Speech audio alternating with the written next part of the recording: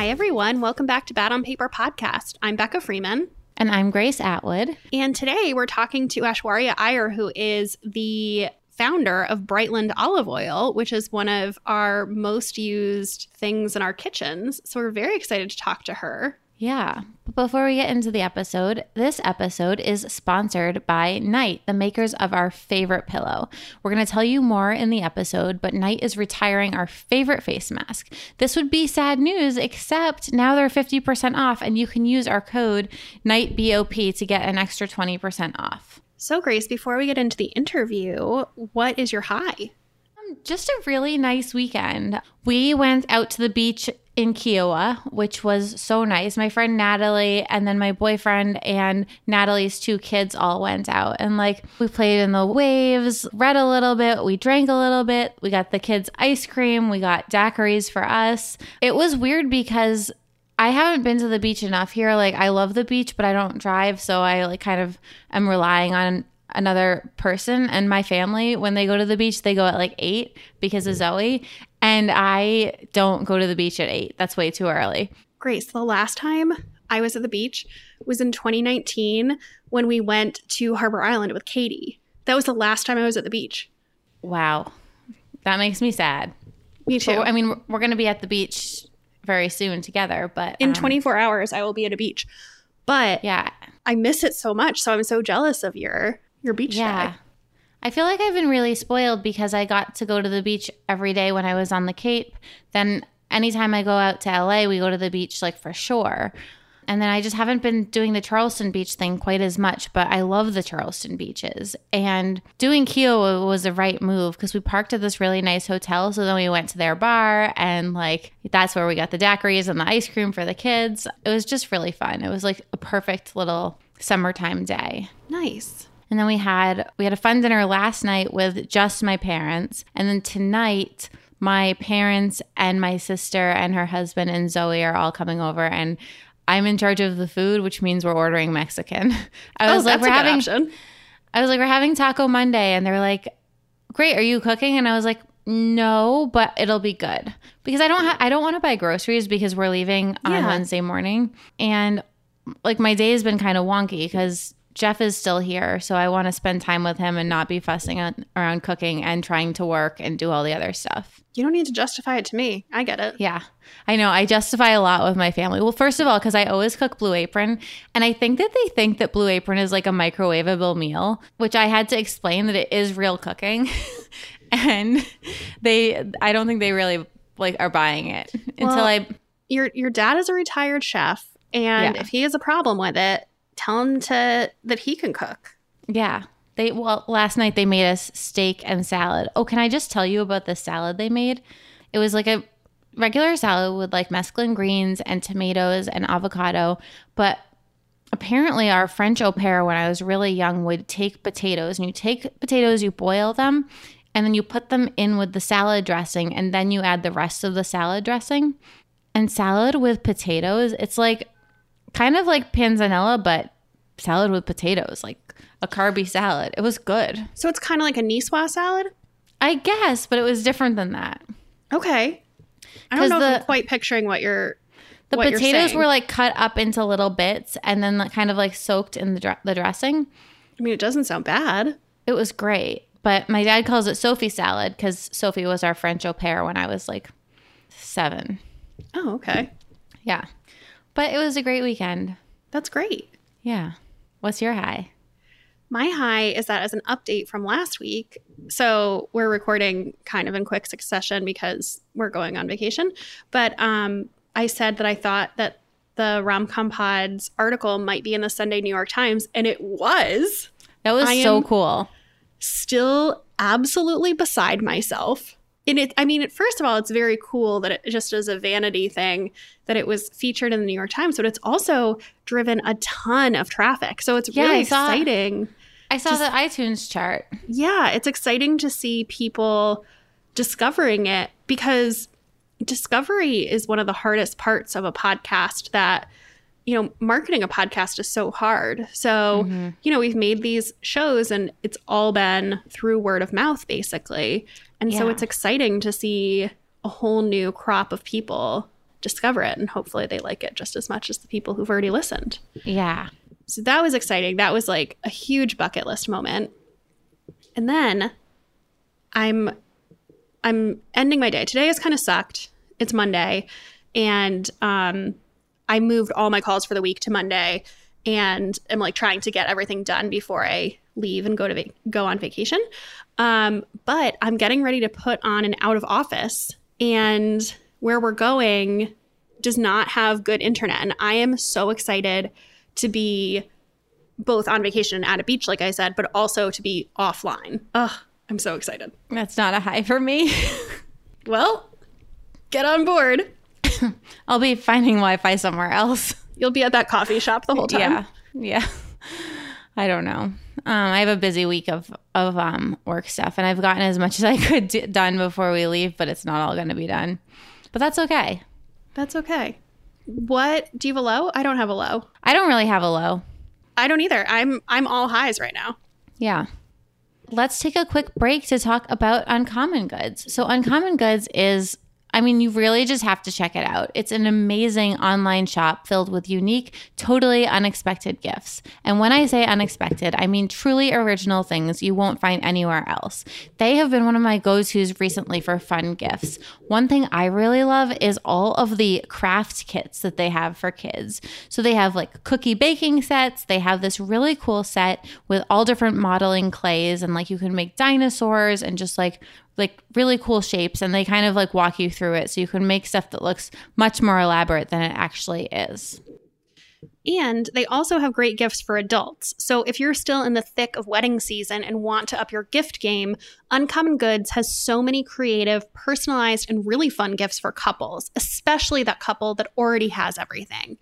And I also love it for housewarming gifts. They have so many fun kitchen gifts, like cool, unique cheese trays in different shapes, or again, kits that they have for the couple to make anything from their own limoncello to chocolate truffles or a new signature craft cocktail for their new house. Their DIY kits are, I just think it's such an interesting, fun gift. Yeah. And if you want to take it one step further, they've also got a newly launched offering called Uncommon Experiences. You can choose from live online classes in mixology, cooking, flower arranging, and embroidery from handpicked artists and experts. Uncommon Goods is seriously the best place for gifts. They look for products that are high quality, unique, and often handmade or made in the US. And with every purchase you make, they'll give $1 back to nonprofit partners of your choice. And they've donated over $2 million to date. So to get 15% off your next gift, go to uncommongoods.com/BOP. That's uncommongoods.com/BOP for 15% off. Don't miss out on this limited time offer. Uncommon Goods. We're all out of the ordinary. Let's get into the interview. We are so excited about today's guest. Today's guest is Aishwarya Iyer, who is the founder of Brightland. Brightland was born to elevate the simple analog moments in the kitchen. Their hero products are consciously crafted extra virgin olive oils and fruit-forward vinegars from California with a focus on supporting small, organic, US-based family farms. Ash lives in LA, but prior to that, she was based in New York. And before launching Brightland, she spent 10 years in tech, venture capital, and startups. Welcome. Thank you so much for having me. We're so glad you're here. I was saying before we started recording, I feel like you're in my home, and I think of you every day as I use my Brightland olive oil, but we're only just meeting today. You've known Becca for longer. Yes, but that is music to my ears, and I'm just so thrilled to be a part of this afternoon. And we're so excited to hear more about olive oil. I love any time we get to talk about cooking on this show. I know. Or food. And yeah, I just think it's like such a lovely little luxury. We're just such huge fans of what you're doing. Well, so we introduced you, but we would love to hear from you in your own words. Can you kind of walk us through your career trajectory from college until now? Yes. I grew up in Texas, moved to New York, finished up undergrad at NYU. I studied at the Gallatin School of Individualized Study. And the reason why I bring that up is because you create your own major. So I didn't realize it was very entrepreneurial, but You're basically creating your own concentration with something that has never existed before and will never exist. So again, and so there was something kind of, I don't think I realized it at the time, but I think maybe that there was some sort of chip that lodged in my brain that came to life when it came to Brightland, more than a decade later.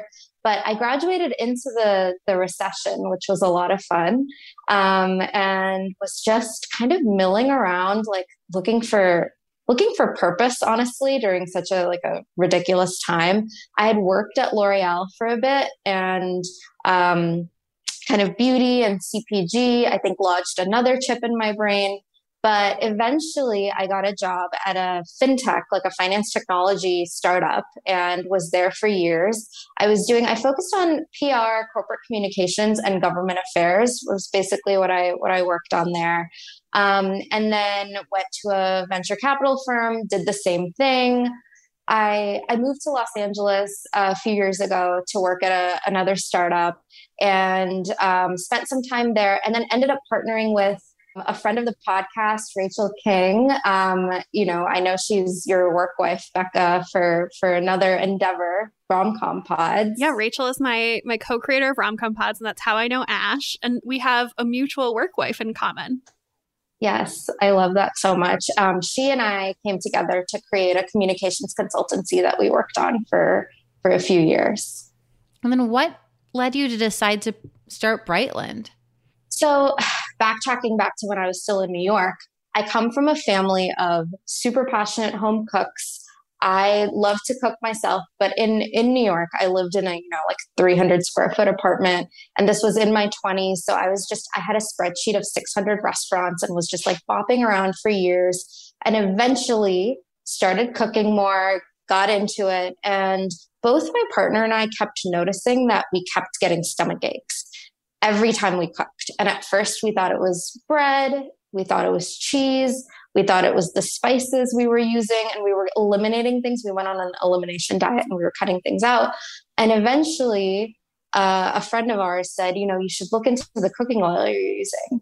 And I had never given it a second thought. And, you just heard my background. I did not come from food, the industry by any means, but started doing just light Googling. Like, I was using olive oil. So I was like, bad olive oil, or, does olive oil even go bad? I didn't even know that. And what I found out was that A, it absolutely does, which we can talk about later, but B, there is a massive amount of sort of fraud and deception. Olive oil is the world's most fraudulent food. Basically, there is a tremendous amount of adulteration happening, which means that, and it's happening at a global level. Adulteration means that olive oil is being blended with palm oil or canola oil on a very regular basis. There's a ton of mislabeling happening, which means that, it says extra virgin, but it actually is really old, rancid oil. There's a massive rancidity issue. And as I started reading about this, at the end of the day, if the oil isn't good quality, fresh, you're not getting any of the health benefits you think you are, and you're actually getting mycotoxins. In any case, the whole thing was disgusting. I was floored. And I had this just weird obsession with wanting to read more and discover more. So I kept doing that. And once I moved to California, I started visiting olive farms here in the state. And that's where, when I started talking to the olive farmers, first, I was so shocked at the beautiful, fresh olive oil that I was tasting. I'd never had fresh olive oil before. And then secondly, I was so excited that it was happening right here in California, and was like, you know what, I think there's something here. To be totally honest, again, since I didn't have this food chef background, I was thinking, oh, maybe I'll create a certification, or maybe I had all these other kind of bizarre, funny ideas.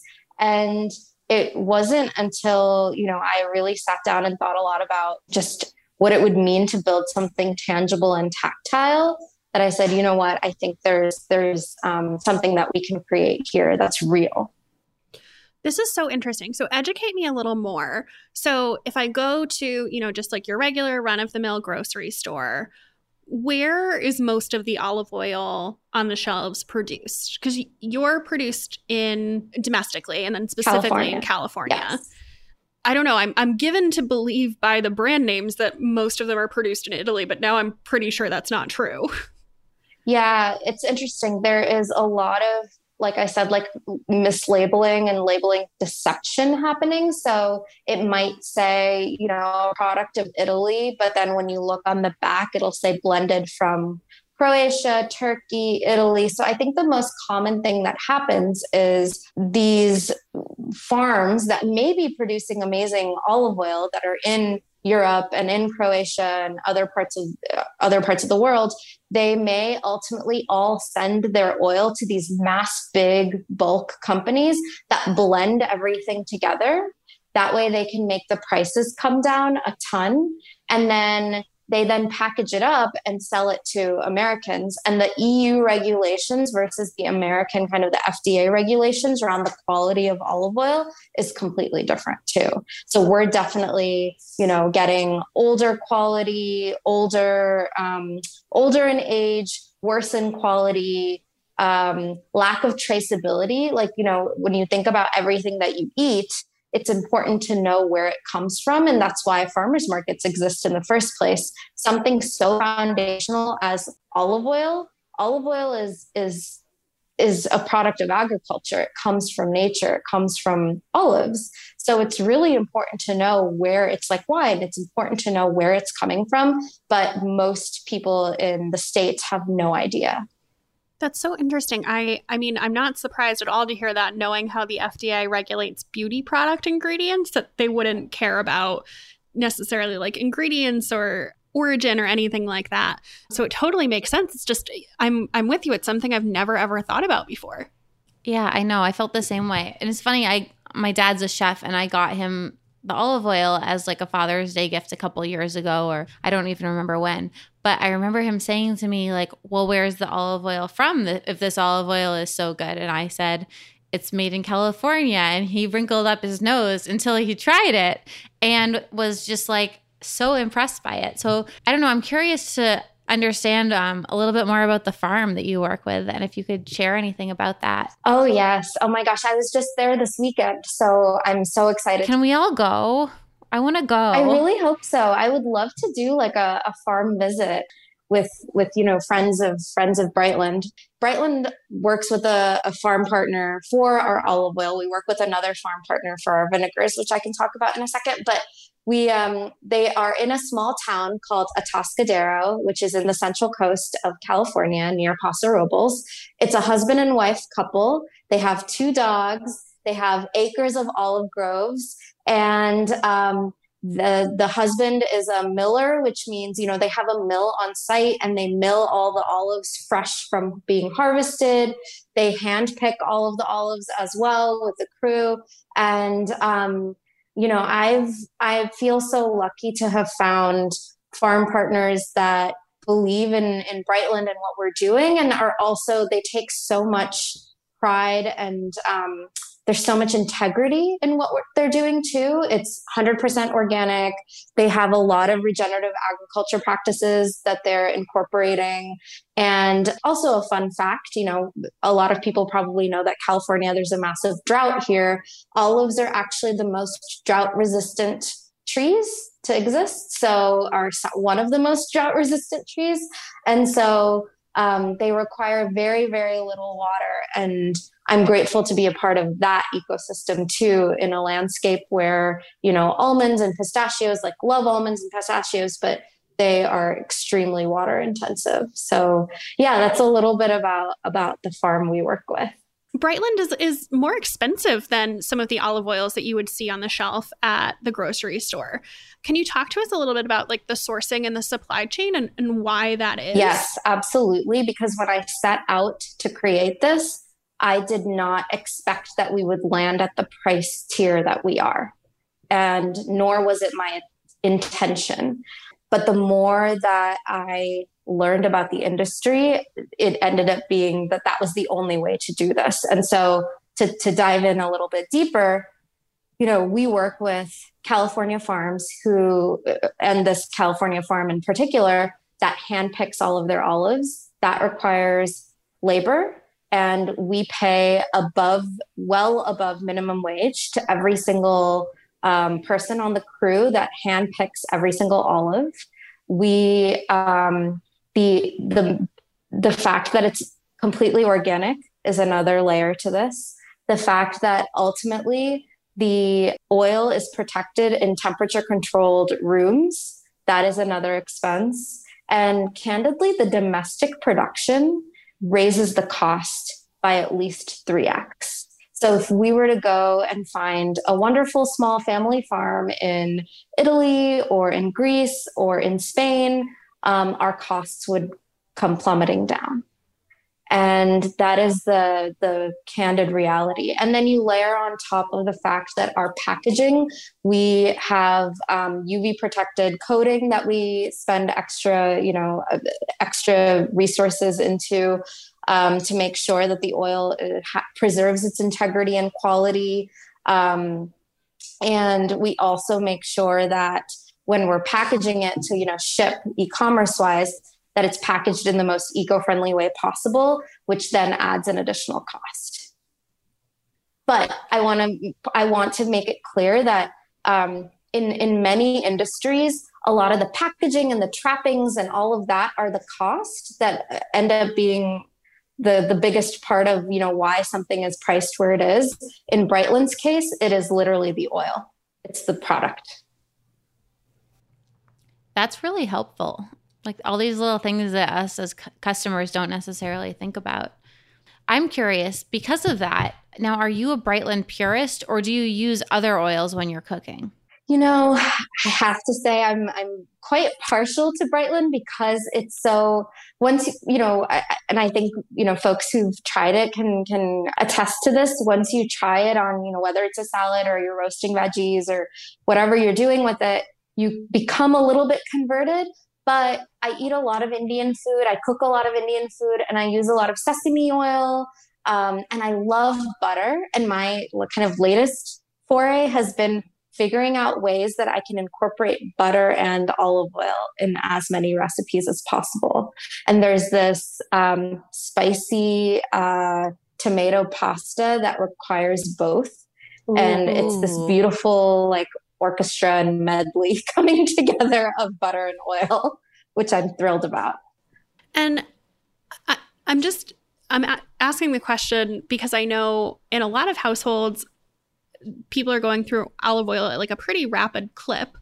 And this is because this is a little more expensive. Do other types of oil like avocado oil or grapeseed oil or other oils that are neutral oils that you might use for roasting vegetables, do they have the same issues around sourcing or things like that? I guess I think of using Brightland as a finishing oil when I can actually taste it. So if I'm going to dip bread in it or if I'm going to put it in a salad or something, but I hoard it a little bit like gold. I'm I'm reluctant to use it in recipes that are a little bit more intensive where you might not taste it. But I'm curious now if that's wrong and if all oil has some of these same murky origin and sourcing issues. It's such a great question.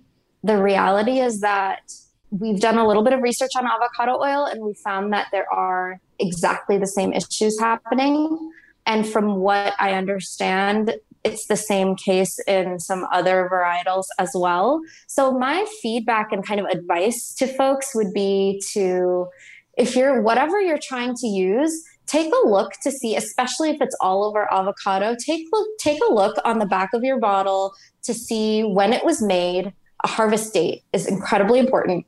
If there's even a harvest date, if there isn't a date of when it was created and there's just a best by date, that's red flag number one.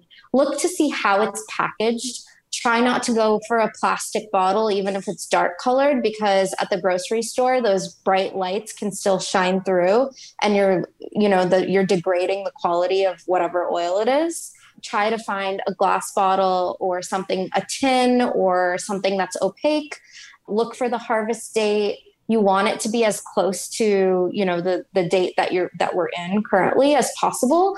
Olives are only harvested, and I believe avocado is the same thing. But olives are only harvested once a year. But you want to look for the most recent harvest time. and look for where it was made, and try to really suss out, like, does it say it was created in, or, coming from either California or from Italy. I would also recommend, from a provenance standpoint, to try to find oils that are coming from as close to where you are. So there is that there's less transportation that's involved that, again, degrades the quality. So those would be my tips in terms of finding a good oil. And there are some out there that maybe could be used as like a little more of the everyday. But I will say for folks who are kind of going above and beyond to say, you know what, I'm going to buy farmers market vegetables. I'm going to be as thoughtful as I can to understand the traceability of everything, that I consume and put in and on my body. I would really recommend that they think about the oil side too, because it serves as such a foundational element of our food. Absolutely. And I want to talk more about your gorgeous packaging, which I've always just thought of as like really elevated. Like, I feel like a lot of products have had a CPG makeover over the past few years, but now I'm hearing you talk a lot about the opacity of bottles and how that's important. And it sounds like there's more than just beauty behind the packaging. Can you talk to us a little bit about that? I can, because I always say that our packaging is the Trojan horse. It makes people be like, okay. Because if we had packaged this in, kind of boring amber green bottles, and I'm like shouting from the rooftops, but it's great quality, people are going to be like, I'm bored, bye. But the fact that it was packaged in a way that I think makes people look twice, to me, that's, if somebody purchases this because they're excited by how it looks on their kitchen countertop, amazing. But what I'm so excited about is for them to then try it and taste it and say, oh, wow, this is different than anything I've ever tried. And that to me is the big win. So we call our packaging the Trojan horse. But beyond that, we tried to be as intentional as possible with it. The white coating on it is, again, to protect the integrity of the bottle. We chose white because anytime I went to kind of do any kind of reconnaissance work in the early days, when I went to like Whole Foods or even, the Goop store, or any kind of store that sold these kinds of pantry items, I saw that they were all bottled in that same like green, amber, forgettable color. I was like, what can we do that'll one day pop? Whether it's online on your screen or in a store. And so that was the decision behind white. And then just a fun fact, like our colors are from farmers market vegetables. So tomato, like star fruit, squash blossoms, blueberries, purple cauliflower. Those were all the inspirations for ultimately Brightlands brand colors that are on our bottles too. Now, what about the artist collaborations that you do? How do you decide who to collaborate with there? Honestly, a lot of the folks came from like our vision board and like mood boards that we created. BD Graft was the first artist we worked with on your favorite oil, Grace, the Lucid Lemon Oil. It's my favorite. It's so good. Oh, I'm so thrilled to hear that. He was on my vision board, and then I sent him a DM on Instagram. This is where the power of Instagram is just, like crazy. And he said, yeah, let's do it, which just still boggles my mind. And it's been that way with, Marley Culver, who designed our Ardor, the chili oil label. And just a fun fact about Peter Somm, who's a fashion designer who designed our basil olive oil, Arise. He was actually... he did a collaboration with L'Oreal when I was working there. Oh. I never spoke with him. I was so junior and just looked at him from afar and said, oh my goodness. And so then when I, got connected with him just by happenstance, I asked him, would he be interested in creating this label for us? And he said yes, which I'm so grateful for. Oh, that's amazing. All right, let's take a quick ad break. Bittersweet news. One of our favorite face masks is being retired. So you've heard us rave about the Night Pillow before, and we love their 100% silk face masks. And with the Delta variant in circulation, we're both back to masking whenever we're indoors, and my night mask is basically the only one I reach for.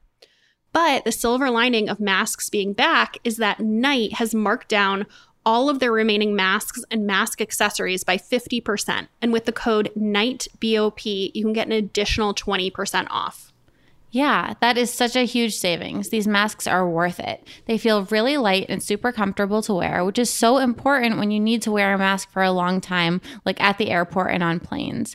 I've been on a plane a few times a month, and I'm always so thankful to have that mask with me. They feel so much better than other cloth masks. And because Night's masks are made with 100% mulberry silk, they don't absorb moisture the way cotton does, and they keep my skin hydrated, which is also an added bonus because my skin gets so dry when I fly. And another skincare benefit is that they don't cause maskne, which is the worst. Because mulberry silk is naturally hypoallergenic, it means your skin stays clear when you wear your night mask. But don't take our word for it. You know who love night masks? Pretty much every celebrity. Seriously, every celebrity you can think of has been spotted wearing their night mask. From Nina Dobrev to Jessica Alba, Adele, Gigi Hadid, Hailey Bieber, Priyanka Chopra, the list goes on. Seriously, it is the mask that Hollywood chooses. It also comes in 6 beautiful colors: black, blush pink, gunmetal, navy, emerald, and champagne. During the summer, the one that I've been wearing the most is the emerald green, but I really love the navy one. I think the blush pink one is so pretty too. Yeah, I wear the blush one a lot in the summer. So as we said, the silk triangle and the silk masks are all 50% off. Go to www.discovernight.com today and shop all of Night's remaining mask and mask accessories. And of course, use the code NIGHTBOP for the additional 20% off. Make sure to grab one before they sell out. Back to the episode. So we know that Grace's favorite oil is the lemon. I would say my favorite, well, depending on the use case, because it's not right for everything, but I really like the chili oil because I like anything that's a little bit spicy. What's your favorite varietal of the Brightland? Like, what am I missing out on here? Oh my God. I don't know if I have a favorite. I think it's like what you said, Becca. It's very use case based. This summer, I've been using a ton of our garlic olive oil, Rosette, which came out earlier this year.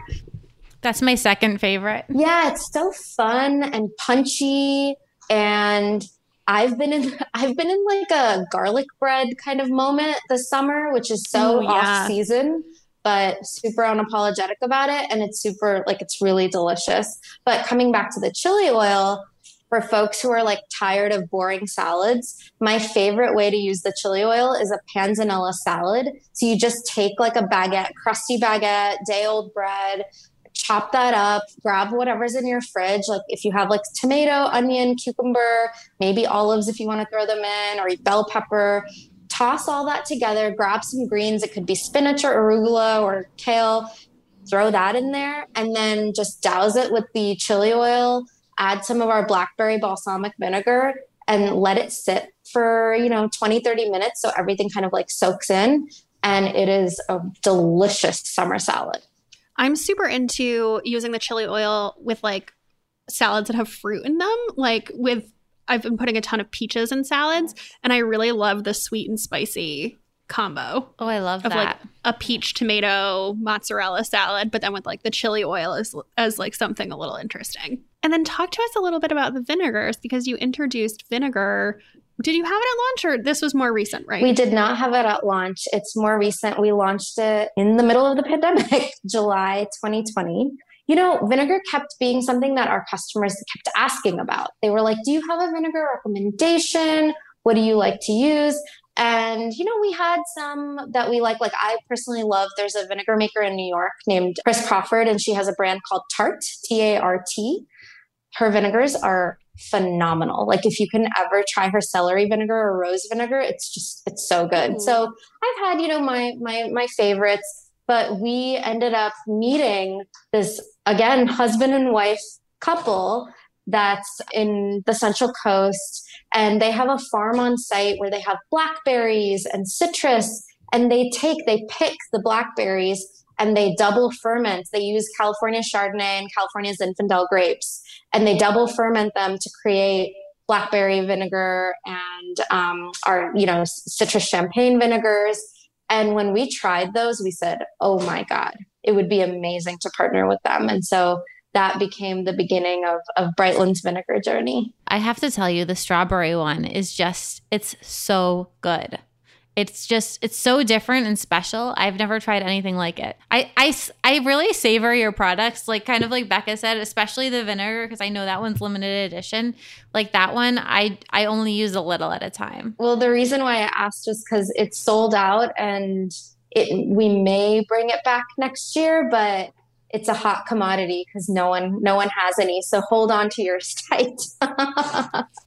That was fast. I feel like you've only had it out for like a month. Yeah, it sold out in 4 days. So we were surprised. Yes. Wow. Okay. Wow. So we've talked about some of the different flavored oils, and we've talked about the vinegar. Do you have anything else up your sleeve that you can tell us about in terms of any expansions or any new things that are coming soon? Okay. I'm so excited to share this. We are launching Brightland Honey on September 14th. Ooh. And honey, fun facts all around. Honey is the third most fraudulent food after olive oil and milk. And we said, you know what? We're going to skip the milk and we're going to tackle honey. And so we're launching two types of honey. One is both come from fourth generation beekeeping apiary families in California. One is a orange blossom from California, the Central Valley. The other, I'm like so excited about this one. It's from Kauai. It's an all-female, all-women beekeeping team in Kauai that harvests this honey, and it's a wildflower honey. And the first time I tried it, I was totally speechless. I've never tried anything like it in my life. And we've had our team try it, and we have videos of our team tasting it and saying, what is this? Like, this is outrageous. And all that to say, we're really, really jazzed about introducing honey to the world. People should make sure that they're on your email list, because you just said that the strawberry champagne vinegar sold out in 4 days. So if you want to make sure you get some of the honey, you should definitely sign up for their emails. Yes. And I'll give you a link so that if you want to share it with folks too. So we've talked a lot about the product itself, but a lot of people are also curious about going a little deeper into your career trajectory and some of your advice on entrepreneurship. And, we read up on a lot of the interviews you've done, and you've talked a lot about the importance of being curious and Googling everything and not taking no for an answer. And I would love to hear a little bit about some of your lessons in entrepreneurship and career in general. And also, what advice do you have for somebody who might be interested in starting their own brand? Yeah, absolutely. And I'm going to speak specifically to a physical product. So not someone who's, wanting to build their own personal brand or start a podcast or something like that. So specifically a physical product or a CPG. First of all, I'm so happy that I had healthy naivete. So I would say, don't spend too much time looking at what everyone else is doing. Get advice that's actionable, that'll move what you need to learn and do forward, but not so much. And don't look at, other brands so much, because it can end up just kind of paralyzing you, and it can be extremely overwhelming. And there's something really beautiful about having that healthy naivete, because it'll keep pushing you forward in ways. Because if I had known what I know now, I'm not sure if I would have even done Brightland, to be totally honest. So that would be my very first piece of advice. I think that's broadly applicable, or more broadly applicable than you're giving it credit for, because we always say the same thing about starting a podcast. Oh my gosh, we do. Whenever anyone asks us, we always tell them that, there's a ton to learn, but like, we're kind of glad that we didn't know anything. Exactly. Because otherwise you get paralyzed by, in our case, how bad the audio quality is, or the things that we didn't know, versus we just put it out there. And in our case, which is obviously very different than a product-based business, because you have to invest in inventory and things like that. Like, we hadn't, it gave us the runway to just kind of like learn on our feet versus getting paralyzed by like having to have everything perfect. Yes, that's exactly to get it. started. Yes, absolutely. And I think the other thing that I would add is that people are generous with their time more than we think they are. And so if you have specific, I think being as specific as possible is key, but asking folks who are maybe 1 to 2 steps ahead of you for specific action items can be just hugely invaluable. I learned so much from folks who are willing to take 15 to 20 minutes out of their day. And I think that's the other thing, not asking someone, hey, I want to pick your brain, but rather, 10 minutes, 15 minutes, and having that like exact question that you want to ask them. And also really think about who you want to ask. Like it would have been silly for me to reach out to, before we launched, to the founder of Sweetgreen to be like, give me advice. Like that would have been so stupid. But instead reaching out to someone who, I saw that they had launched their business maybe 8 months prior or a year prior, to then ask, hey, how did you think about this? That was really, really helpful. And I think that people are generous and kind. All right, one last ad break. So as I mentioned, we are getting ready to head off on vacation, and it has been so nice knowing that I don't need to bother squeezing in a mani-pedi, because with Olive & June's Mani system, I can do it myself at home and save time and money, but still get the same salon quality look. Olive & June's Mani system comes with all the tools you need for the perfect manicure, all in one box. But the best part is actually their Poppy, which is a patented brush handle that makes it so easy to paint with both of your hands. Take it from me, without the Poppy, when I use my left hand to paint my right hand, it looks like my 2-year-old niece Zoe did it.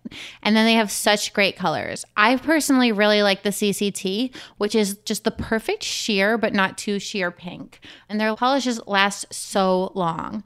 The quality is unreal. When I use Olive & June, my nails stay shiny and they don't chip. My most recent manicure lasted an entire week and it still looks perfect. And it's also way more affordable than hitting the salon. When you order the Mani system with 6 polishes, it breaks down to just $2 per manicure versus spending like $35 on a gel manicure at the salon. So I'm going to take those $33 that I saved, never mind how much I saved on my pedicure, and I'm going to buy us a round of margaritas on vacation, which is money much better spent, in my opinion. Getting beautiful salon perfect nails at home is now a dream come true with Olive & June. Your new nail life is here. Visit oliveandjune.com/BOP and use code BOP for 20% off your first manicure system. This is an exclusive offer you can only get here. That's OLIVEANDJUNE.com/BOP, code BOP for 20% off your first manicure system. oliveandjune.com/BOP, code BOP. Back to the episode. So another thing that we get asked a lot about is confidence. And I just think that we hear a lot from podcast listeners who experience imposter syndrome and have that inner critic they have a really hard time silencing. So you've spoken about this in other interviews that you've done, and I'm really curious what advice you'd have for someone who's struggling with those things. Oh gosh, yes. I think the first thing that I personally had to do was really dig deep into what are these stories that I've told about myself to myself, and where did they come from? And unraveling a little bit of that was incredibly helpful. I think the second is this concept of inner critic. Is it tied to fear? And where is fear coming from? Like, what are you truly afraid of? And for me, a lot of it was, I was afraid of what other people would think. I thought they would laugh at me. I thought they'd say, how dare she? I don't have a fancy HBS degree. I didn't come from some fancy D2C brand. I thought people would just laugh at me and say, like, how dare she comes up with something and does this? Like, look at, like, who is she to do that?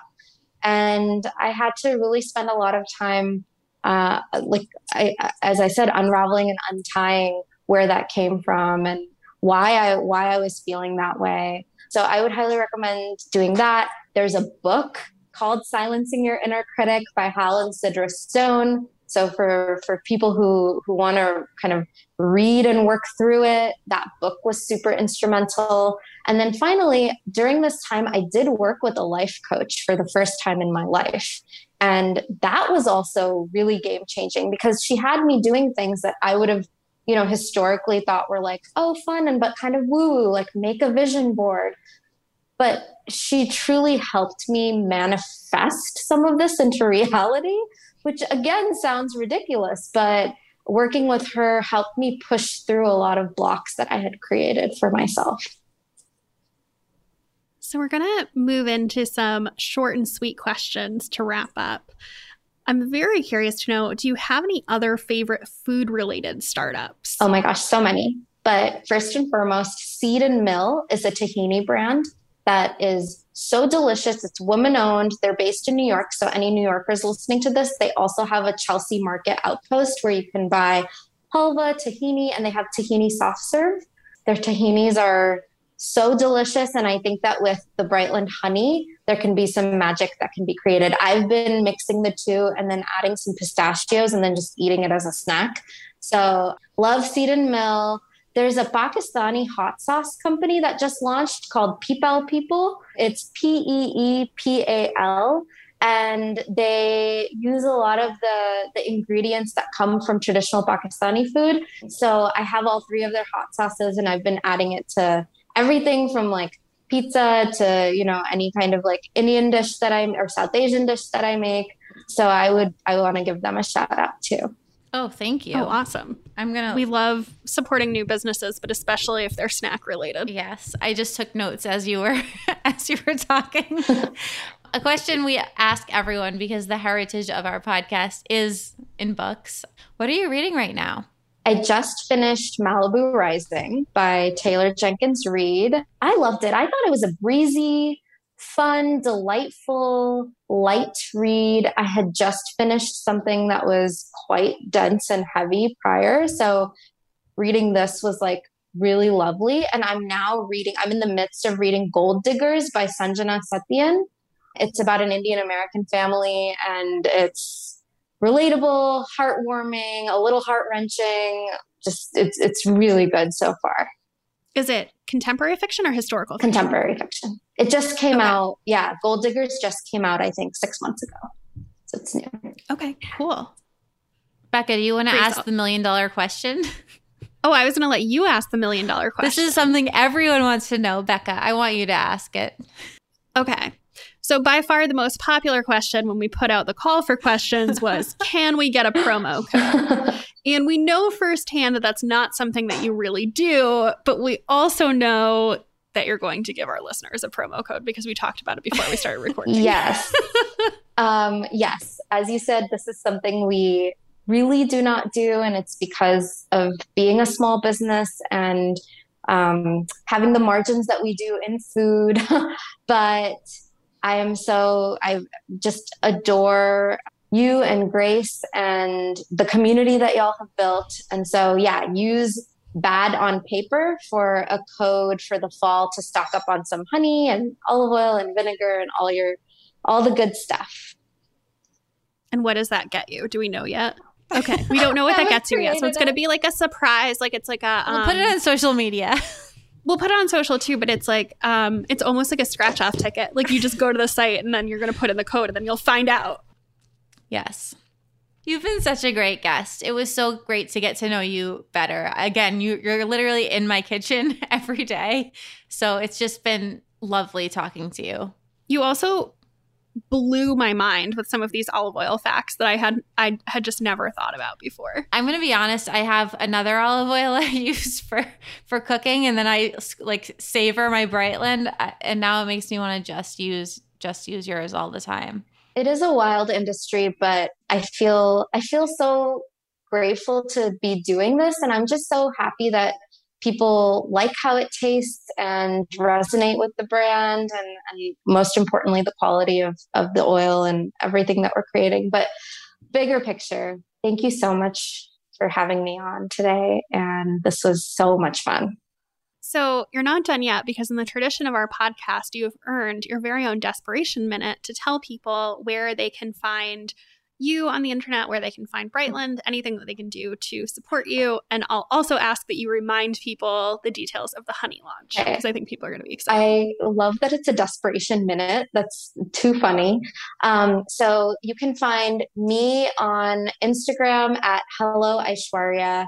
I'm not too active, to be honest, or that interesting. So, take it or leave it. But then Brightland, which is more interesting, is at brightland.co.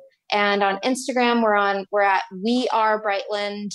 Honey launch is September 14th. So keep your eyes peeled and use Bad on Paper for a special code with details forthcoming.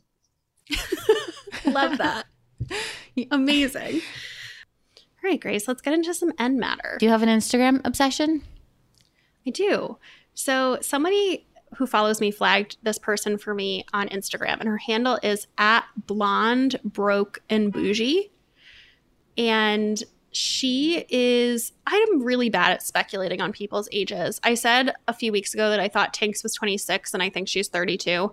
So I feel like this girl is much younger than me. Like, I would say she's 25, but what do I know? Anyway, her account focuses a lot on personal finance.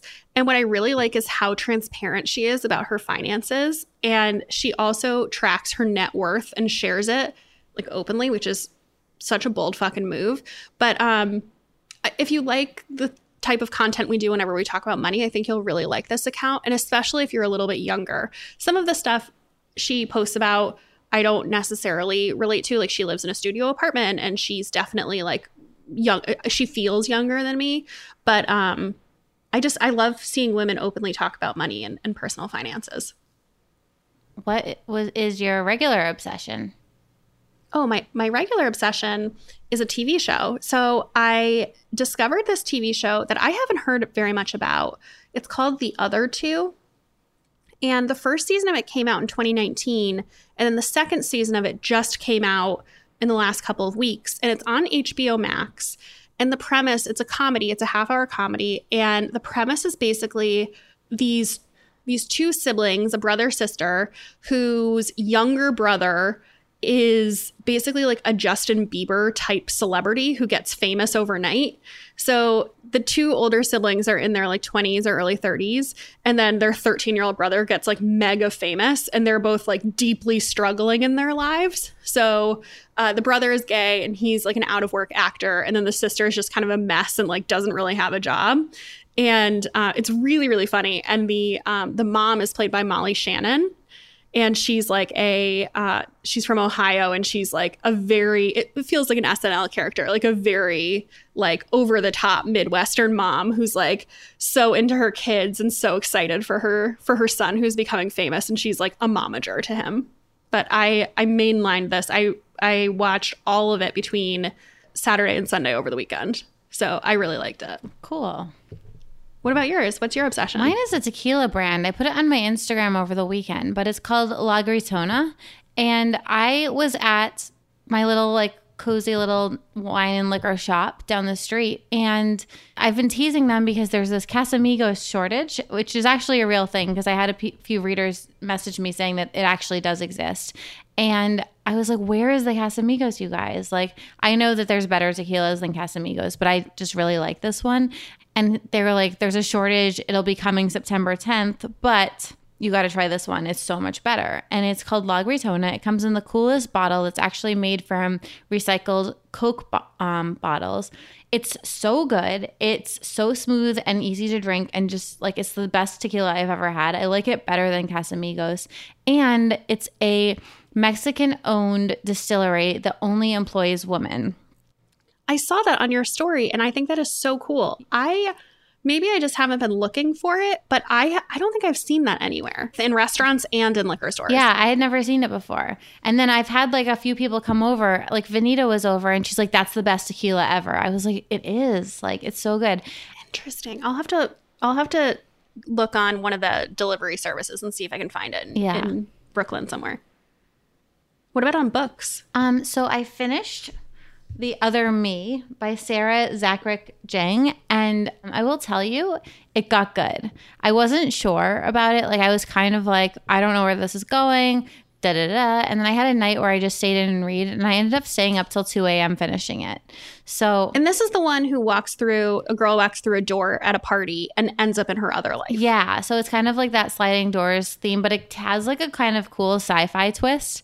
Okay. So I really enjoyed that. And then I have moved on to In Polite Company by Gervais Hagerty. And it's funny because Gervais is I know her two sisters. One of them is Hart Hagerty, who makes really cool jewelry. You've probably seen her tassel earrings and like her charm necklaces. And then her sister is this woman, Curry. And I haven't met Gervais, but the book is great so far. It's set in Charleston, and it's kind of like about this girl who's like in Charleston society. It's such a beautiful depiction of Charleston so far. Like I've been there. Oh, I know that. And it talks about a lot of the older families and things. I'm enjoying it. Oh, nice. I have not done very much reading since we last talked, but I did start The Identicals by Ellen Hildebrand. I have Vacation on the Mind, so I wanted to treat myself to an Ellen. And this one is about a pair of identical twins, and they're adults and they're estranged. And one of them lives on Nantucket, obviously, because it's an Ellen Hildebrand book. And then one of them lives on Martha's Vineyard. And I haven't quite figured out what happens yet. And I don't really know what the plot is going to be. But I like blindly trust Ellen Hildebrand on anything she writes. So I'm very excited to get more into it. And if you need a book, and none of those tickled your fancy, we also have our September book club coming up, and we are reading The Magic of Found Objects by Maddie Dawson. And Maddie Dawson is the author of Bad on Paper fan favorite book called Matchmaking for Beginners. And this book that we're reading this month, Magic of Found Objects, is about a woman named Franzi who is in her mid-30s and lives in New York City and is just completely burnt out on the dating scene. And so her and her male best friend decide to get married, and they think that they're being so smart and they're going to have kids and have just a very respectful and harmonious relationship and get themselves out of the dating pool. But then, of course, she then meets somebody at work who she thinks might be a real love match. So she's kind of grappling with what to do.